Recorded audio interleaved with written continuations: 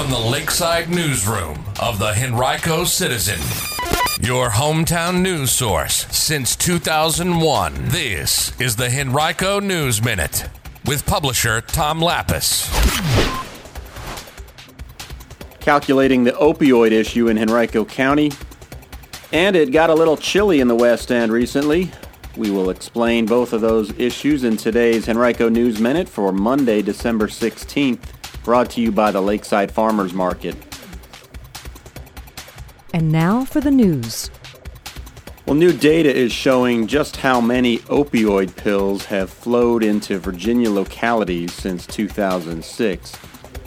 The Washington Post obtained the information after going to court to get it from the U.S. Drug Enforcement Administration, and the Capitol News Service recently calculated specific data for Richmond area localities.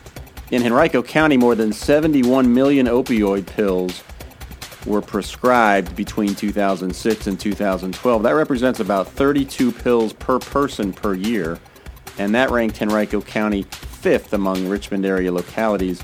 Colonial Heights topped that list with about 93 pills per person each year prescribed.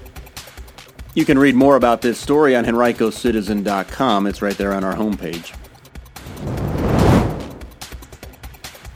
The Gayton Kirk Presbyterian Church recently held its fourth annual community chili cook-off and raised almost $5,000 for Feed More.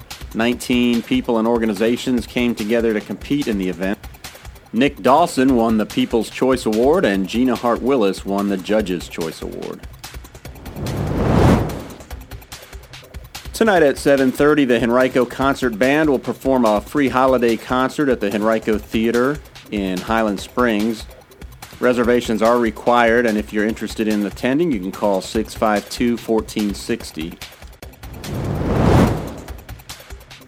Hey, congratulations to Julie Sylvester, who won a $10 gift certificate to Sandano's Italian Sub Shop Friday. We're giving away another $10 gift certificate, so if you're interested, all you have to do is email citizen@henricocitizen.com and put Henrico News Minute in the subject line to be entered. Good luck.